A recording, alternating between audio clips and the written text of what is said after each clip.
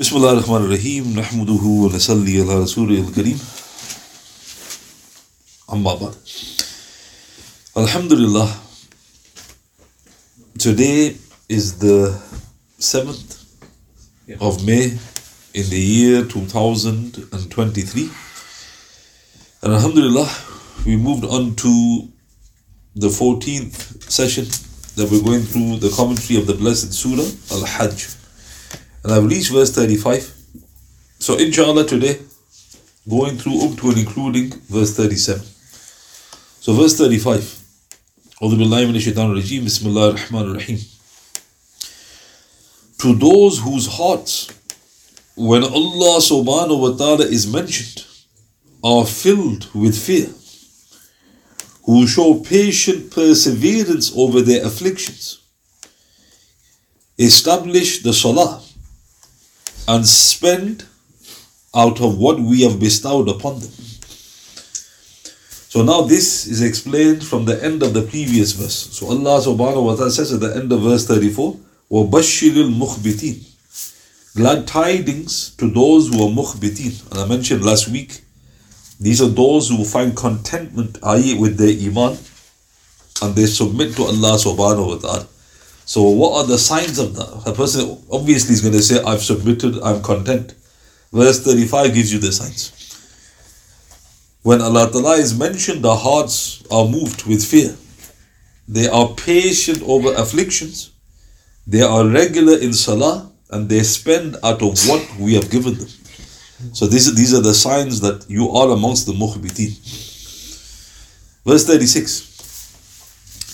The sacrificial camels we have made for you as amongst the symbols from Allah subhanahu wa ta'ala. In them is much good for you. Then pronounce the name of Allah subhanahu wa ta'ala over them as they stand. When they are lying down on their sides, eat you thereof, and feed such as live in contentment, and such as beg with humility. Thus have we made animals subject to you, that you may be grateful. So now if you look at this verse, at the beginning Allah subhanahu wa ta'ala says, Wal Budna. So in Ibn Abi Shayba, in Ibn Kathir's tafsir, Mujahid rahmatullah alayhi said, Al-Budn means camels. So the translation is correct here. The sacrificial camels. Al-Budna, the sacrificial camels. And also in Sahih Muslim and Ibn Kathir's tafsir, Jabir radiyallahu anhu relates that our beloved Messenger sallallahu alayhi wa sallam, he asked us to share in the offering, the sacrifice. A budn for 7 people and 1 cow for 7 people. So the Prophet sallallahu alayhi wa sallam explained that a budn, a camel, is to be shared among 7. And a cow also is a shared among 7. So now if you look at the middle of the verse, Allah subhanahu wa ta'ala says, فَذْكُرُ اسْمَ اللَّهِ عَلِيهَ صَوَّافٍ. Pronounce the name of Allah over them as they stand. So what does this mean? So the report is in Ibn Kathir's tafsir. Abdullah ibn Abbas, he explained, فَذْكُرُ اسْمَ اللَّهِ عَلِيهَ صَوَّافٍ. Mention the name of Allah over them when they are drawn up in lines. He explained, when they are standing on 3 legs, with the left foreleg tied up, he says, Bismillah, Allahu Akbar, La ilaha illallah, Allahumma minka walaq. In the name of Allah, and Allah subhanahu wa ta'ala is great. There is no God but Allah. O Allah, from you and to you. So Ibn Abbas explained that they are to be sacrificed when they are standing, and the left foreleg is tied. And also there's a hadith in Sahih Bukhari, number 1713, Sahih Muslim. Abdullah ibn Umar, he came to a man who had made his camel kneel down in order to sacrifice. He said, stand it up fettered. This is the Sunnah of Abu Qasim. So somebody made a mistake. He made the camel kneel and he was going to slaughter. He goes, make it stand and fetter it. This is the Sunnah of the Prophet. Then the verse says, فَإِذَا وَجَبَتْ جُنُوبُهَا. Then when they are down on their sides, Mujahid explained, this means when they have fallen to the ground. This is in Ibn Jarir Ibn Kathir's tafsir. And many of the Salaf said the same. Abdul Rahman ibn Zayd ibn Aslam said, when they are down on their sides means when they have died. This is in Ibn Jarir and Ibn Kathir's tafsir. So Allah Ta'ala is saying in this verse, slaughter them standing. And when they are on the floor, i.e. the soul has left the body, then he goes, you can then partake of the meat, as they say. This, Ibn Kathir said, was what was meant by the comment of Ibn Abbas and Mujahid.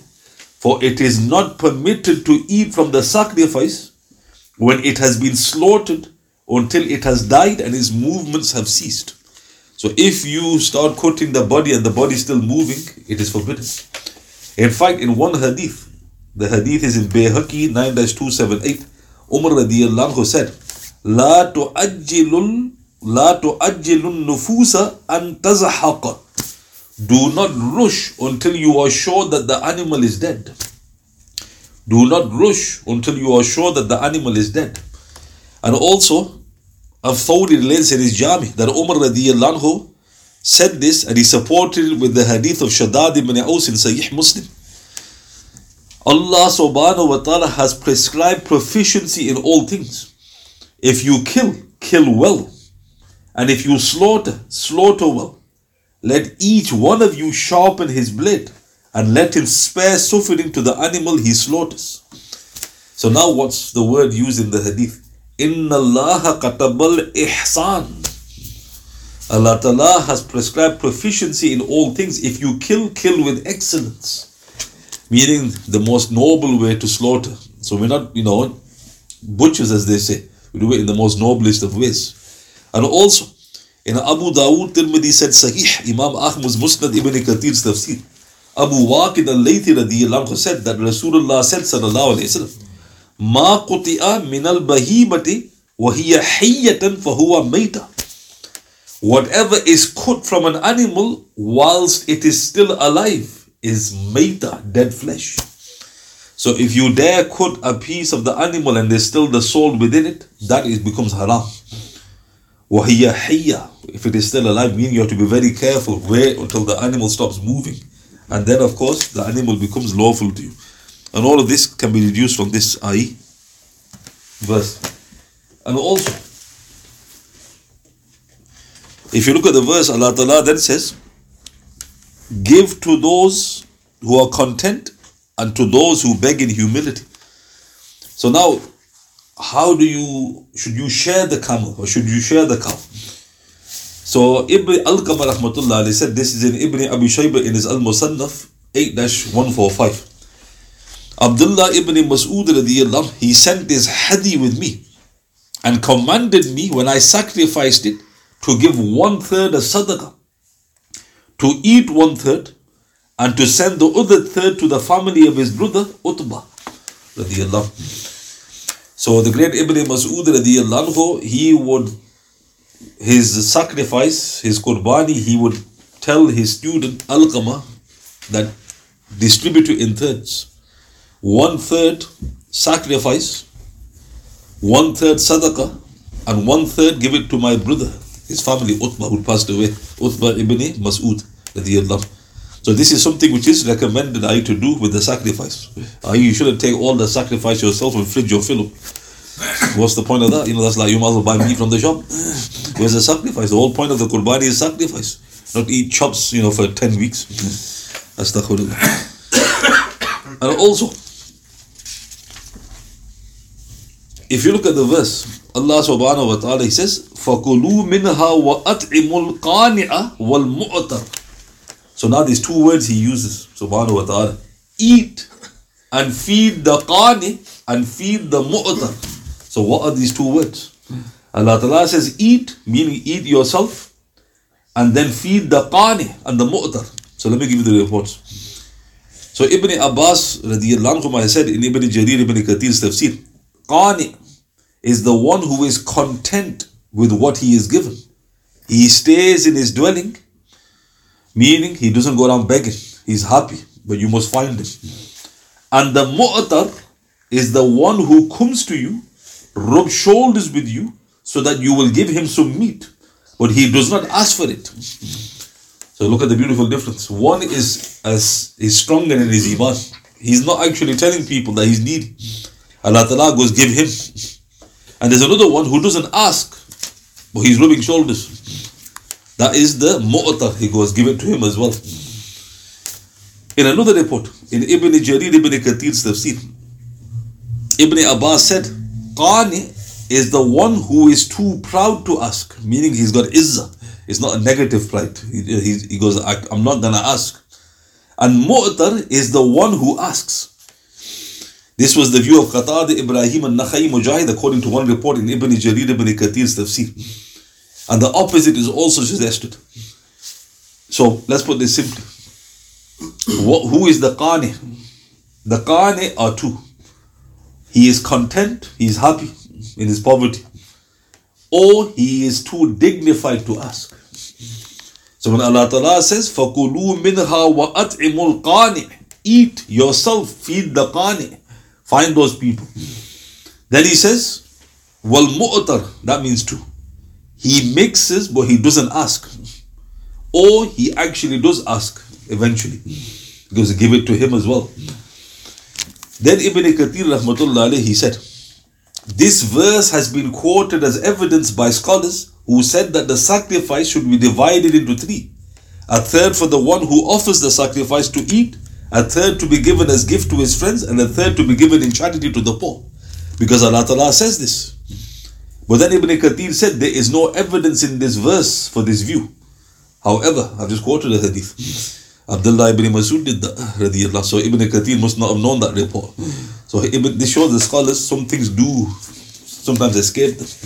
Ibn Masood told his student, 1/3 for yourself, 1/3 in sadaqah, 1/3 for my brother's family. So Ibn Kathir said there's no proof in this verse, but didn't Ibn Masood know that, radiyallahu. So then he quotes a hadith. This is in Sahih. It's in Nasai. The Prophet ﷺ said, I used to forbid you to keep the meat of the sacrifice for more than 3 days. But now eat from it, وَادَّخِلُوا مَا بَدَا لَكُمْ, and keep it as you see fit. So what did the Prophet ﷺ say? You have to explain this. I used to forbid you to keep the meat of sacrifice for 3 days. So imagine that was still applicable. You had to get rid of the meat in 3 days. So why was that? Because it was a time of need. People were needy. But then the Prophet ﷺ said, now eat from it, meaning you're allowed to eat. And keep it as you see fit.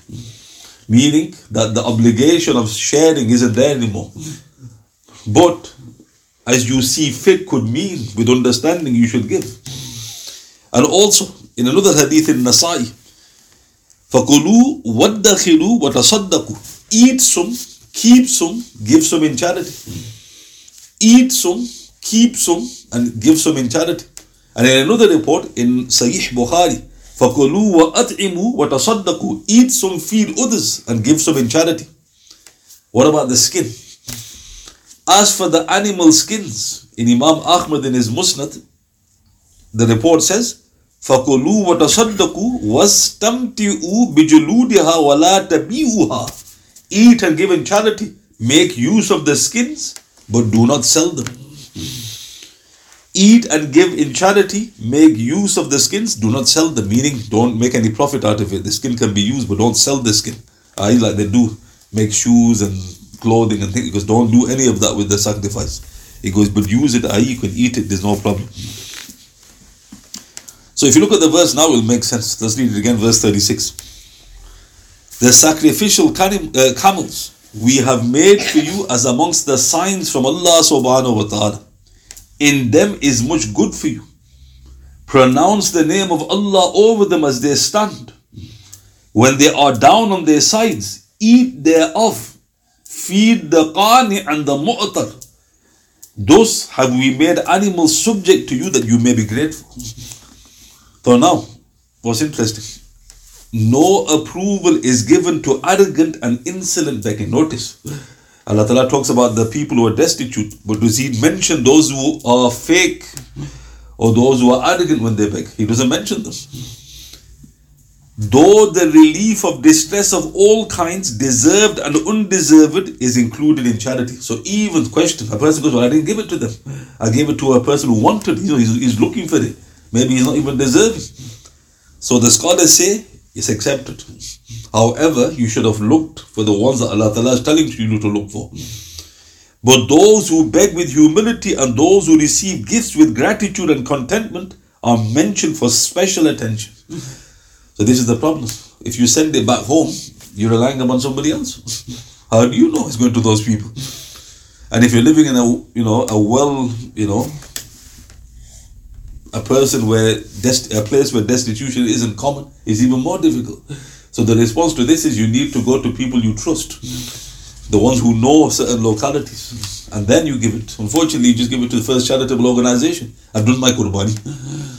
Who done qurbani with Ummah welfare, mashallah, right? So again, note, Quran, Allah is mentioning things and we're just oblivious to it, astaghfirullah. And don't you want the most from your sacrifice? That's what the whole point is. I want a maximum return. Now what's interesting, is it only for the Hajjis? So verse 37, it is not their meat nor their blood that reaches Allah subhanahu wa ta'ala. It is your taqwa that reaches Him. He has thus made them subject to you that you may glorify Allah subhanahu wa ta'ala for His guidance to you and proclaim the good news to those with excellence. So Allah Ta'ala makes something very clear here, which the Christians don't understand to this day. He doesn't need blood. He doesn't need meat. What do Christians say? It's all about the blood. Somebody has to be sacrificed for God to forgive. But the sacrifice has to stop. He doesn't need blood. Because where does it say that? We're not bothered about the Bible, right? Verse 37. It is not their meat nor their blood that reaches Allah. It is your taqwa. Meaning, it's your spirit behind the sacrifice. That's what reaches Him. And He goes, He has made them subject to you that you may glorify Allah. He's given you the animals. Why is that important to highlight? Because some people think this is cruelty to animals. Who is the owner of animals? Allah subhanahu wa ta'ala. What does Allah Ta'ala say in the Quran? He's subjected them to you. He's given them to you so you can sacrifice. So we don't look at their mindset. Allah Ta'ala is telling us what to do. And where's the proof? There's actually a very interesting hadith in Sahih Muslim, where the Prophet ﷺ, during the farewell Hajj, was sacrificing. And the camels, they were competing to be the first to be sacrificed. So imagine they weren't pulling back thinking what's happening is mass slaughter. They were trying to be the first to go to the Prophet ﷺ. Why? Because they knew this is what we were created. If you could speak to the animals, they would know this is what we were created. But can they speak to animals? No. And yet the way they talk as if they have given a full, conversation with them. We understand you don't want to be sacrificed, but these are barbaric Muslims. Where did you get that from? Have you talked to them? Astaghfirullah. So no, the Quran is telling you all these things. Don't worry about these satanic whispers. So now, is it only for the Hajj? Because this is Surah Hajj. So there's a few things mentioned. So those who say it's wajib, first of all, it's for everybody. Anybody who's got and the nisab, he has to offer the sacrifice, is wajib. Which Imam say it's wajib? Imam Abu Hanifa, Imam Malik, and Imam Muhammad, Imam Abu Yusuf. So 3 of the Imams, or 4 of the Imams. Why do they say it's wajib? To give you a few proofs. Rasulullah did not allow people to come for the Eid prayer if they didn't sacrifice. In Ibn Majah, Ahmad and Shaykh Al-Bani rahmatullah alayhi states in Sahih Ibn Majah number 2533. Abu Hurairah radiyallahu anhu that the Prophet sallallahu alayhi wasallam said, he who has the capacity and does not sacrifice, he may not approach our musalla. Without the threat, the Prophet ﷺ saying, don't bother coming for Eid prayer if you're not going to offer a sacrifice. So what does that indicate? Is it optional to sacrifice? Or is it obligatory? Eid prayer is wajib. So if the Prophet goes, don't come for the wajib prayer, what's he actually telling you about the sacrifice? So this is one proof. Imam Shawkani rahmatullah alayhi said in Nail al-Awtar, prohibiting the one who could afford to sacrifice but did not do so from approaching the Musalla indicates he must have left a wajib, as it becomes useless to offer salat without this wajib. Second report. In Sahih Muslim, Jundub ibn Abdullah al-Bujali radiyallahu anhu relates, I witnessed the sacrifice with Rasulullah. As soon as he completed his prayer, his Eid prayer, he noticed some sacrifices had already been slaughtered before the prayer. He said, for those who have slaughtered their sacrifices before the salat, slaughter other ones instead. And those who have not yet slaughtered, let them now do so in the name of Allah.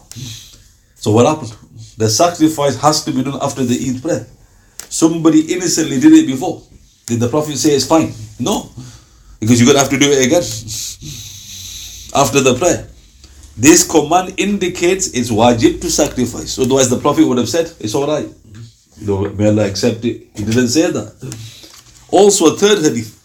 In Ahmad and Hafiz ibn Hajar Asqalani in Fath al-Bari 10-4 states Hassan, the Prophet ﷺ said, every household is required to offer a sacrifice every year. Every household is required to offer a sacrifice every year. So this is the Hanafi, Maliki and two students of Imam Abu Hanifa's verdict is wajib. So can there be a difference of opinion? Who said there's a difference of opinion? Two other Imams. Imam Shafi and Imam Ahmad rahimahumullah, they say it is a stress sunnah, meaning you should do it, but it's not obligatory. Why did they say that? Because in Bayhaqi, and Shaykh al-Bani rahmatullah alayhi authenticates it in the Al-Ghalil 4-T44, it mentions that Abu Bakr and Umar radiyallahu anhuma did not consider it wajib. Abu Bakr and Umar radiyallahu anhuma did not consider it wajib. Now why is that very important to highlight? Because the Prophet ﷺ said, if your two agree upon something, I will not disagree. What did they agree upon? It's not wajib. So if the Prophet was still with the sheikhs, it's not wajib. So Imam Shafi, Imam Ahmad said, how can it be wajib? When the two sheikhs said it's not wajib. And also, there's another hadith which they use. In Abu Dawood Ahmad, and Shaykh al-Bani authenticates it in Idwa al-Ghalil number 1138, Jabir radiyallahu anhu relates, after the khutbah, Rasulullah sacrificed a ram with his own blessed hand and he said, Bismillahi Wallahu Akbar. This is for me and for those of my ummah who did not sacrifice. So Imam Shafi, Imam Ahmad said, Rasulullah was covering for people, those who didn't offer sacrifice. So who are these? Those who didn't want to sacrifice. So Rasulullah goes, I don't want to deprive them. I want them to also get the reward of the sacrifice. Some scholars respond to this. They goes, no. Rasulullah was highlighting those who didn't have the means to sacrifice. So this is why there's a difference of opinion. Don't argue over it, as some people do. Oh, you don't know hadith. Well, where did you come from? Didn't Abu Bakr and Umar know hadith? Next minute. Hey. Well, there you go. This is why the Imams have differed. Whatever the case, they all say you should sacrifice. So now, also when you sacrifice, you don't cut your hair or your nails. Why? In Sahih Muslim, the one who plans to sacrifice is not to cut his hair or nails from the first of Dhul Hijjah until the sacrifice. Our mother Salama radiyallahu anha relates that the Prophet said, for the one who has a slaughtering to perform on Eid, then once the hilal, the crescent of Dhul Hijjah is observed, let him not cut any of his hair or nails until he sacrifices. So when the blessed 10 days start, that's it. Are you sacrificing? Yes. No cutting the hair, no cutting the nails until after the sacrifice. Now why is this disastrous? Because people have haircuts on Eid. And when did they do it? Before the sacrifice. If you look at people, you will notice that they're actually quite rough on the day of Eid. They know what they're doing. Why? Because you don't cut your hair, you don't cut your nails. Something's happened. You've disobeyed the command of the Prophet ﷺ. In another hadith in Sahih Muslim, once the 10 days start, for those of you who have the intention to sacrifice, let them not cut any of their hair or nails. Why? Because you are emulating the Hajis. Once you are in Ihram, what is forbidden for you to do? Cut your hair, trim your nails. So Allah Ta'ala in His kindness has allowed you to share that with them. Because you are emulating, they're sacrificing, you're sacrificing. They don't cut their hair, you don't cut your hair. They don't trim their nails, you don't trim your nails. It's to emulate the guests of Allah subhanahu wa ta'ala. What is the time for sacrifice? The time extends through the days of Tashriq until the sunset of the third day, after Eid al-Adha. In Imam Ahmad's Musnad Ibn Hibban, Shaykh al-Bani states, Sahih li ghayri in As-Sahiha number 2476, Jubair ibn Mut'im radiyallahu anhu relates that the Prophet sallallahu alayhi wa sallam said, all the days of Tashriq are slaughtering days. All the days of Tashriq are slaughtering days. So what are the days of Tashriq? The 10th, the day of Eid, 11, 12 and 13, 4 days. So if Eid is on Monday, you can still slaughter on Tuesday. You can still slaughter on Wednesday. You can still slaughter on Thursday until Maghrib. Why is that important? Because some people panic. He says, oh, I didn't offer a sacrifice. Eid's finished. And you say, what do you mean Eid's finished? Right? And he goes, well, Eid was yesterday. Go to the butchers, get a sacrifice. Well, it's already finished. You got 3 days. The days of sacrifice, because the Hajj is still continuing. So this is the time period which is important to highlight. Can you offer a goat? So now a camel is for 7 people. What does that mean? 7 households need to offer the sacrifice. 1 camel is enough. 1 cow is enough. But some ulama said a goat as well is enough for 7. A goat. This is a hadith in Tirmidhi Ibn Majah. It's authentic in Irwa ul-Ghalil number 1142. Abu Ayyub al-Ansari radiyallahu anhu was asked about sacrifices during the time of the Prophet sallallahu alayhi wasallam. He said, during the time of the Prophet sallallahu alayhi wasallam, one man used to sacrifice a goat for himself and his household. They used to eat and feed other people. Later on, people started boasting in their sacrifices, as you now see. So Abu Ayyub said, 1 goat was enough for a household. But then people started bragging. They started saying, no, well, you're going to go, I'm going to do a cow. I'm going to do 2 cows. So some ulama look at this hadith. They go, a goat is sufficient. However, most scholars say no. Because the Quran mentions Buddha. You can't go through a hadith which is authentic against the mutawatir verse of the Quran. Allah Ta'ala doesn't mention goats. Do you ever see goats being sacrificed in the Hajj? Right? It's always cows and camels. Goat may be for 1 person. However, generally they do the larger scale. So this is also important. What about the defects? In Nasai, Abu Dawud, Tirmidhi, Ibn Majah, Sahih in Irwa ul-Ghalil number 1148, Bara ibn Azib radiyallahu anhu relates that the Prophet sallallahu alayhi wa sallam said, 4 animals are not allowed for sacrifice. That which is one-eyed, that which is sick, ill, that which is limping, and that which is very thin, so that it does not have marrow in its bones. So there's actually some conditions. You can't just get a smashed up cow or a camel. It has to not have, both eyes are fine. It must not be ill. It must not limp, and it must not be thin that you can see that the bone marrow isn't even functioning. Also, Ali radiyallahu anhu relates that the Prophet sallallahu alayhi wa sallam did not allow sacrificing an animal whose ear was cut from the front or back or the center. This is in Ahmad, graded Hassan by Shaykh al-Halabi. What about castrated animals? In Ahmad, authentic in Irwa ul-Ghalil number 1147, Abu Rafi radiyallahu anhu relates that the Rasulullah sallallahu alayhi wa sallam sacrificed 2 white castrated rams. Rasulullah sacrificed 2 white castrated rams. So you can sacrifice castrated rams. What's the best color for the sacrifice? White. Abu Hurairah radiyallahu anhu relates that the Prophet sallallahu alayhi wa sallam said, the blood of an unclear white goat is more beloved by Allah subhanahu wa ta'ala than that of 2 black ones. This is in Ahmad Hakim. Shaykh al-Bani rahmatullah alayhi states Sahih in As-Sahiha number 1861. So a white goat is better than 2 black goats. So look for the white ones. This is more beloved. Why? Because the ram that came down for Ibrahim alayhi salatu wasalam was white, obviously, from paradise. And one last thing. Selling the sacrifice. Can you sell any of the sacrifice and make a business out of it? Astaghfirullah. It is not allowed to sell any part of the sacrificial animals. Abu Hurairah radiyallahu anhu relates that the Prophet sallallahu alayhi wa sallam said, he who sells the hide of his sacrifice has no sacrifice. This is in Hakim. Shaykh al-Bani rahmatullah alayhi states Sahih in Sahih ul-Jan number 6118. If you sell any of the hide of the sacrifice, you've lost the sacrifice. It's a business now. Even the butcher who cleans and cuts may not take any of it as his pay, like some people do. Because you sacrifice, you can take the skin and one chop. Right? No, you can't. Then you must pay the butcher. The hadith is in Bukhari and Muslim. Ali radiyallahu anhu said, Rasulullah sallallahu alayhi wa sallam ordered me to sacrifice his camels and to give away as sadaqah their meat, hide and entrails, and not to give the butcher any of it, saying, we shall pay him from ourselves.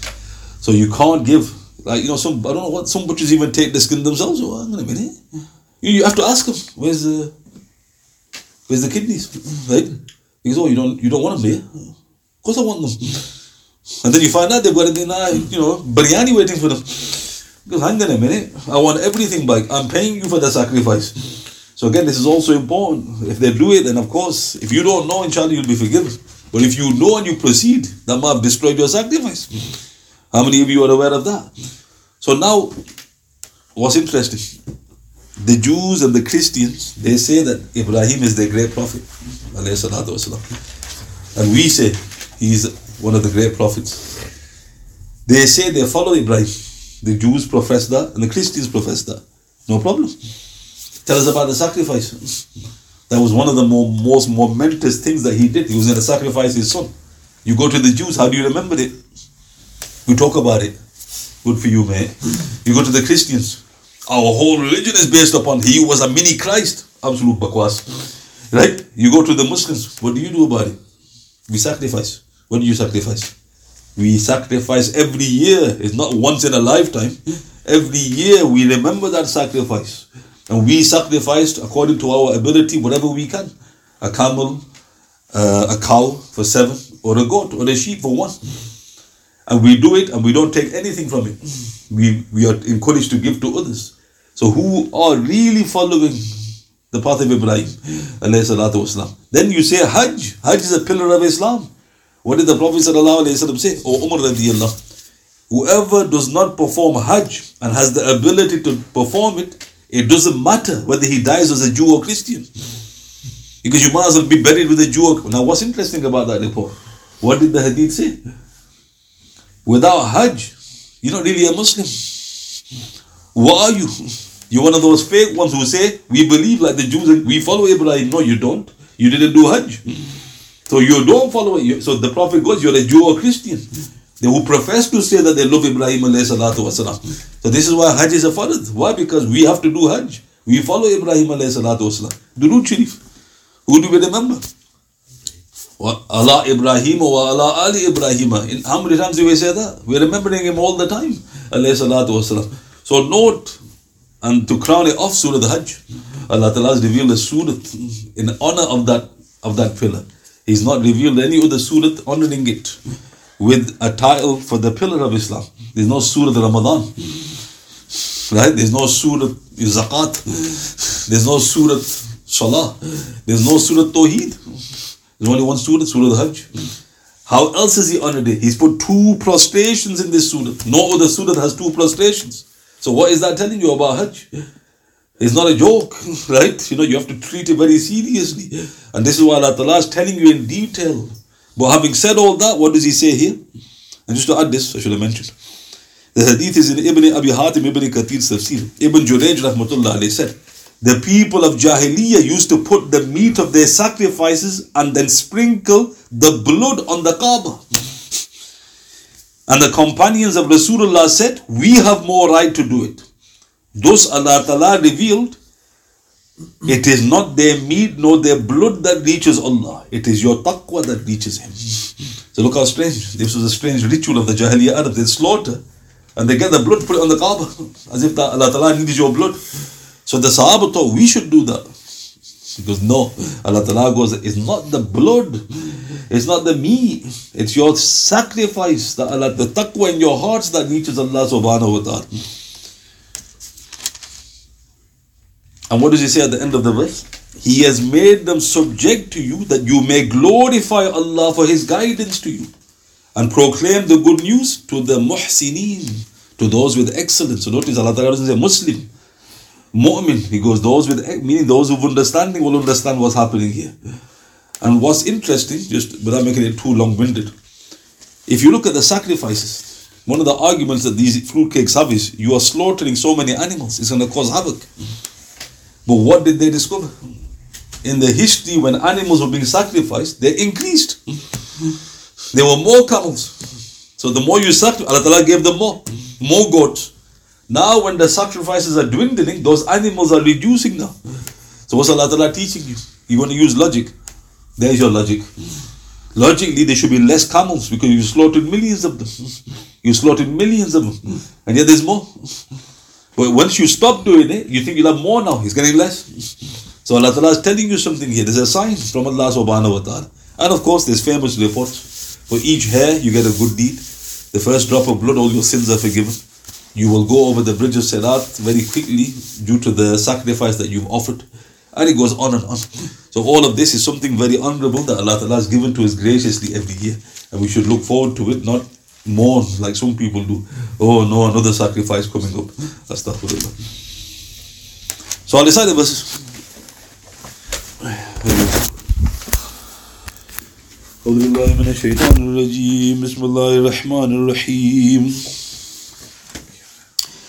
الذين إذا ذكر الله وجلت قلوبهم والصابرين على ما أصابهم والمقيم الصلاة ومما رزقناهم ينفقون والبدن جعلناها لكم من شعائر الله لكم فيها خير فاذكروا اسم الله عليها صواف فإذا وجبت جنوبها فكلوا منها وأطعموا القانع والمعتر كذلك سخرناها لكم لعلكم تشكرون لن ينال الله لحومها ولا دماؤها ولكن يناله التقوى منكم كذلك سخرها لكم لتكبروا الله على ما هداكم وبشر المحسنين. We pray to Almighty Allah subhanahu wa ta'ala that He makes the Quran the Rabi of our hearts, and I pray to Almighty Allah subhanahu wa ta'ala that He forgives me for any errors which I may have inadvertently uttered. سبحان الله بحمده سبحانك اللهم وبحمدك أشهد أن لا إله إلا أنت أستغفرك وأتوب إليك أعوذ بالله من الشيطان الرجيم سبحان ربك رب العزة عما يصفون وسلام على المرسلين والحمد لله رب العالمين بسم الله الرحمن الرحيم والأصل إن الإنسان لفي خسر الذين آمنوا وعملوا الصالحات وتواصوا بالحق وتواصوا بالصبر صدق الله.